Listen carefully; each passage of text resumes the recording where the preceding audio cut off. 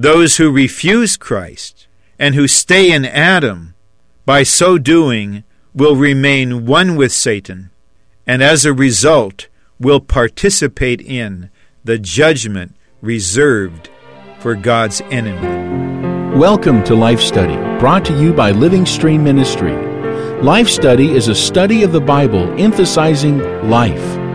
Jesus said in John 6:63, "The words I have spoken to you are spirit and are life." Life Study is the fruit of over 70 years of ministry by Watchman Nee and Witness Lee. Watchman Nee began this ministry in China in the 1920s and continued it until his imprisonment and eventual martyrdom. Witness Lee brought this ministry to the United States in 1962. Before we join Witness Lee with today's life study of the Gospel of John, we would like to give you our toll-free number through which you may obtain a free copy of today's message. That toll-free number is 1-888-LIFE-STUDY. Again, that's 1-888-543-3788. With us on the program again today is Ron Kangas. Ron has been an editor with Living Stream Ministry for over 22 years. Ron, before we get into today's message from John chapter 16, could you please give us a brief review of the marvelous picture presented in chapter 15 of the organism of the Triune God? In this chapter, the Lord speaks plainly, directly, and profoundly concerning the divine organism. And he says, "I am the true vine. You are the branches." So here we have a corporate entity, the vine with its branches, composed of Christ as the embodiment and manifestation of the Triune God, and all those who have believed into Christ by receiving Him into them. The Lord calls this the true vine, the real vine. What we have in this marvelous picture is God the Father embodied in Christ, who is the stalk of the vine, and all the believers who have been added to Christ to become parts of Christ, just as the branches of the vine are parts of the vine, to be an organism. So now we have on the earth the living divine organism of Christ and His believers, the vine and the branches. This is the bright revelation in this chapter. But there is a dark side that's worthy of mention. Simply put, the world hates this vine, and the world persecutes this vine. If we study the context very carefully, we have to admit in all honesty that in particular, the world here is the religious world. So this chapter ends with a striking contrast between the vine as the organism of the Triune God with the believers, which organism is the goal of God's economy to produce. This organism stands in striking contrast to the religious system that is actually not for God and exposes itself as not being for God by opposing the organism produced by God. And in practical application, this presents a choice, not only for the unbelievers, but for the believers. Where will we live today as a part of the organism which satisfies the Father's good pleasure, or as part of man's religious system that is out to destroy and to damage the organism of the Triune God? If we read this chapter fairly, with an exercised spirit and a pure heart, we will see that this is in fact what is revealed here. The matter is of utmost importance for every seeking child of God. Let's go to Witness Lee. Now we must cover chapter 16. The Son's going is for the Spirit's coming. He said, if he would not go, the Spirit would not come. So his going was for the Spirit's coming. The Son went into the death in the flesh. He went in the flesh, but he came back as the Spirit to be another comforter. He went in the flesh to accomplish redemption. And he came as a Spirit to impart himself into us as life. The Son's sending of the Comforter is the Son's coming as a Comforter. His sending is his coming. In other words, he sent himself to come as another Comforter. Ron, let's break in here after this brief but profound point of the Lord's going for the Spirit's coming. What is the revelation here of the sequence and connection between these two events? I believe one excellent way to approach this is to be reminded of the revelation that runs throughout the Scriptures of God's desire in Christ as the life-giving Spirit to impart himself into human beings. God created us in such a way that we would be vessels to contain him. And God himself in Christ has gone through a process in order to come into us and live in us, and in order for us to enter into him and live in him. When the Lord spoke this chapter, he was still in the flesh. He was the very God who had become a man and was among them. And surely the disciples enjoyed this. But the Lord knew God's intention is not simply to be with his people or among his people. So the Lord unveiled in chapter 14 and again in this chapter that he needed to go. He, as Jesus in the flesh, needed to go to the cross, to die a redemptive death, shedding his blood for the forgiveness of our sins, then be buried, and in resurrection, and he was resurrected surely with a body, but in resurrection to become the Spirit of reality. And in a very real sense, once the Lord entered into resurrection, he sent himself as the Spirit of reality. On the one hand, to come into the believers, to dwell in them, for the producing of God's corporate expression with them.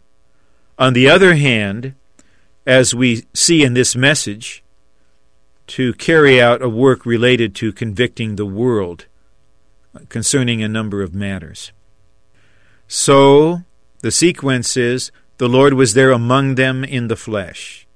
He wanted to be in them as the Spirit. So he went to the cross. He resurrected physically and spiritually. In resurrection, he was transfigured into the Spirit of reality.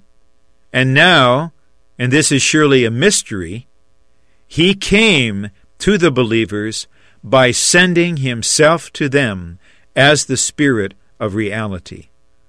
And as such a Spirit, he now dwells in the regenerated spirit of every believer in Christ today. No wonder Paul could say at the very end of his life, "The Lord be with your spirit." Let's return to Witness Lee. Now, this is the crucial point of chapter 16, the work of the Spirit. to convict the world. Now, let us see how to convict the world concerning sin and concerning righteousness and concerning judgment. It's quite meaningful. We all have to know in the whole universe there are 3 persons. Do you know their names? The first one's name is Adam. The second one's name is Christ. The third one's name is Satan. Before we got saved, we were all in Adam. Then we believed in the Lord Jesus. By believing in Him, we got translated out of Adam and into Christ. If we would not believe in Christ, we had to remain in Adam. Waiting for what? Waiting for the judgment of Satan. Strictly speaking, God's judgment is for Satan. God had no intention to see you, me, or any human being to suffer the judgment. The judgment was intended for Satan. But if you would not have the translation out of Adam into Christ, and you will still remain in Adam, I tell you, your destiny will be under the judgment which Satan will suffer. Now, let us look into the 3 items. Number 1, concerning sin. You got condemned in Adam. When Adam was condemned 6,000 years ago, then you were condemned already. Before you were born, you were condemned. So you were born into condemnation. Human beings were not born to live. All were born to die. All being under the slavery of sin. Chapter 8, verse 34. What shall we do? Praise the Lord. Amen. There is a way of escape. Christ is the way. He is our escape. To get yourself freed from sin is to believe in the Son. This believing means a translation. Just within half second, a sinner could be thoroughly translated out of the sinful situation with the sinful condition in Adam. And hallelujah, we all have been translated. Not to believe in the Son is the unique sin for perishing. No need for you to rob the bank. No need for you to steal something from your wife. No need for you to deceive your husband. The unique sin for you to get yourself perished is not to believe. The unique way to get yourself out of the sinful situation is to believe in the Lord. So the key today is whether you believe or not believe.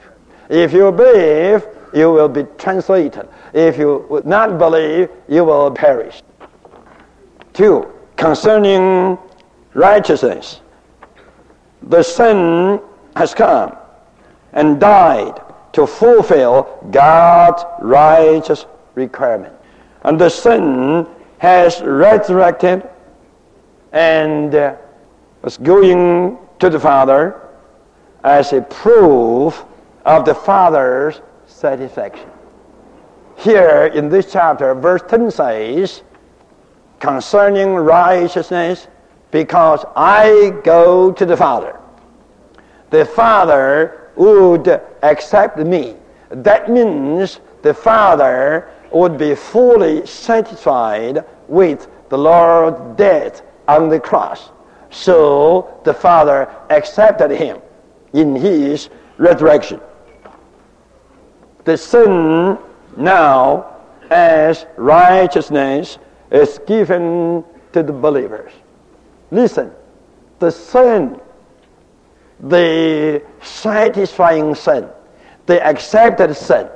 The Son who satisfied the Father and who has been accepted by the Father is given to his believers as the righteousness.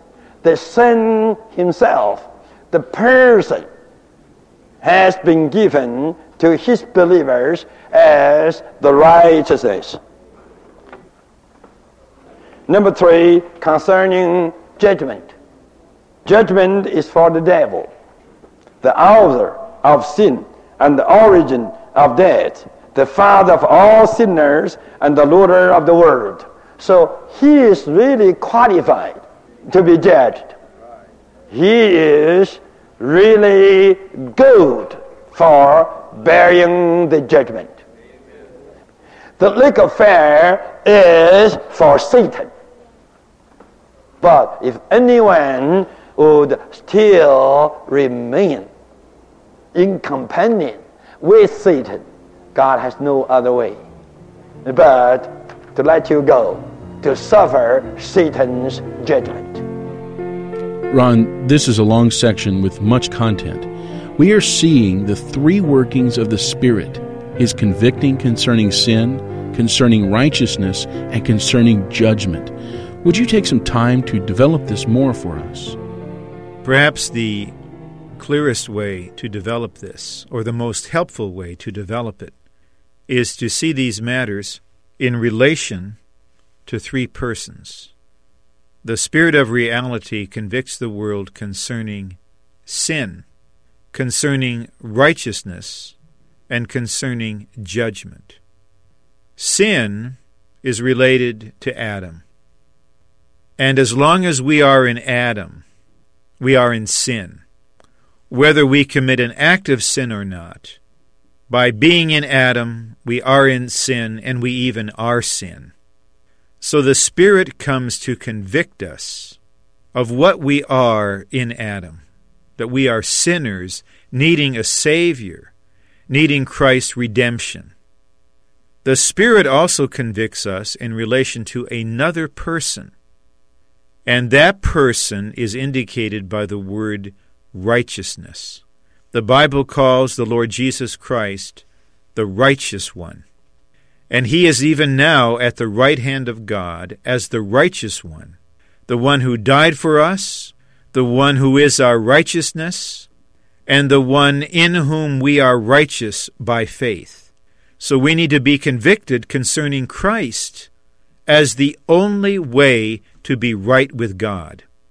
If we are convicted concerning sin in Adam, and if we are convicted concerning righteousness in Christ, then surely we will be saved. But the Spirit also convicts concerning judgment.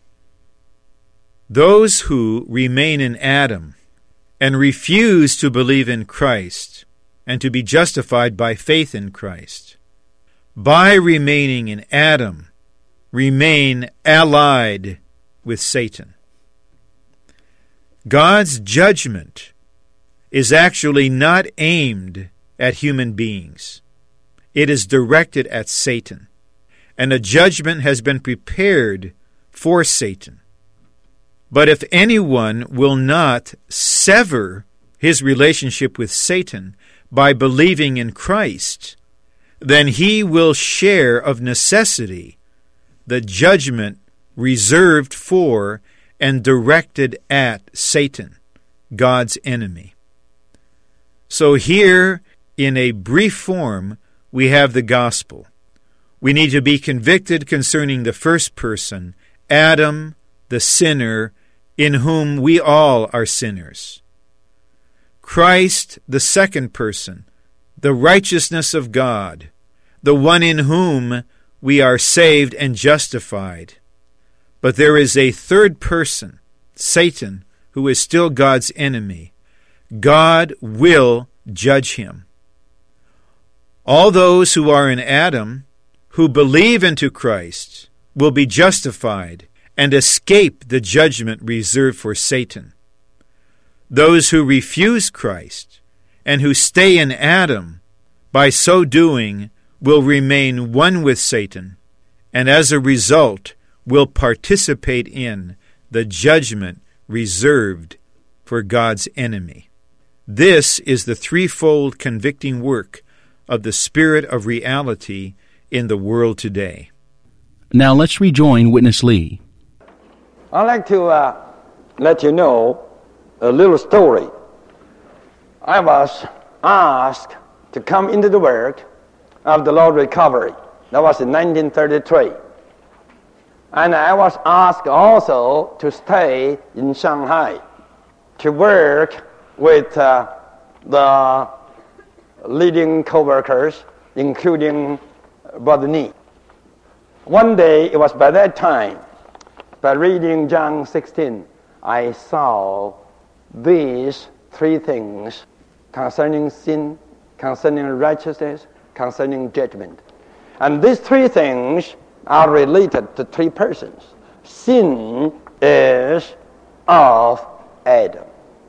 Righteousness is Christ. And judgment is for Satan. Not after too long, just probably 2 weeks or 3 weeks, the church in Shanghai was having the gospel preaching meeting. And I was asked to give the message. Later on, I got to know that was Brother Nee's little test on me to see where I could stand in the gospel preaching. And when the time came, the meeting was going on, and I was burdened to give the message on these three things related to the three persons. But I couldn't see Brother Nee in the meeting. I looked around.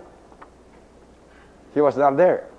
I was standing here speaking to the congregation, and watchman stood behind the back door, listening to my message. I was so excited with this point. You have to know, as a human being, you were born in Adam. And your name today must be Adam. In Adam, you have nothing. You just have sin. Condemned. But there's a way for you to get out of Adam. And here's Christ, another person. If you believe in him, you will get into him. You will be translated from the first person to the second person. Hallelujah. Amen. If you wouldn't, you still remain in the first person. Eventually, your destiny will be the destiny of the third person, Satan. Satan is prepared for the judgment. Would you help him? Would you have some pity over him? To help him to suffer the judgment for eternity. I myself was fully nourished. I got a good point, and I gave a good message. I got excited. But I was wondering, where is Brother Nee? After quite a period of time, it might be after even more than half a year, one day, Brother Nee and I, we too took a walk.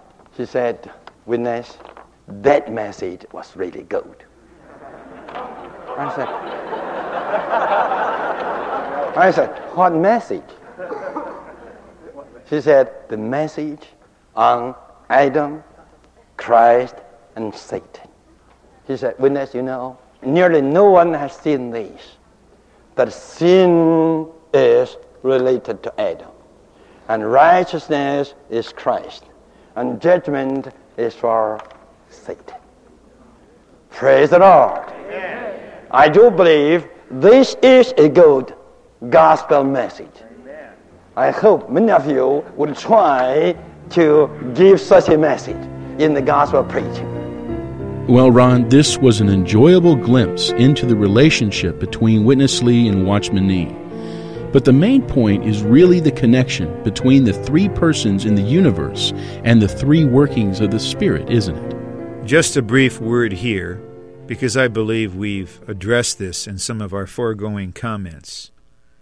We really need to see this connection, that humankind was created by God to be for God and God's economy. Satan, the enemy of God, usurped the human beings created by God and for God, and made them part of his satanic world system. But God, who so loved the world, sent his Son to be our Redeemer, our Savior, our righteousness, our life, our everything. And the Spirit, now coming to apply what Christ has accomplished, is endeavoring to point out to all the people on the earth, what will you do about your relationship with these three persons? You need to see where you are in Adam. If you remain there, you will be involved with the third person and the judgment on him. That is, you'll be involved with Satan and the divine judgment on him. But if you respond to the convicting of the Spirit, you will be related to not the third person, but to the wonderful second person, the Lord Jesus Christ, the only mediator between God and man, the Redeemer, the Savior, and the Lord. Surely it's God's desire that everyone under the sound of this ministry would be convicted by the Spirit to confess that in Adam they're hopeless sinners, but God has provided Christ, and in Christ has a full salvation for us to make a great transfer by faith out of the first person into the second person, and thereby avoiding the judgment on the third person. We just need to thank the Lord afresh for His grace and His salvation, to give us a clear and frank and faithful picture of the human condition as it relates to both Christ and Satan, so that we may see where we are and where we may be. So as one of millions and millions of believers in Christ, I would like to thank the Lord again that He brought me out of the first person and put me into the second, my wonderful Lord Jesus Christ, who is my Redeemer, my life, and my everything for the body of Christ, for God's dwelling place. Thank and praise Him. Thank you, Ron. If you would like a free copy of today's Life Study message, call toll-free at 1-888-LIFE-STUDY. That's 1-888-543-3788. Or write us at Living Stream Ministry, P.O. Box 2121, Anaheim, California, 92814. Or visit us at our website at www.lsm.org. Our number again is 1-888-LIFE-STUDY. Thank you for listening.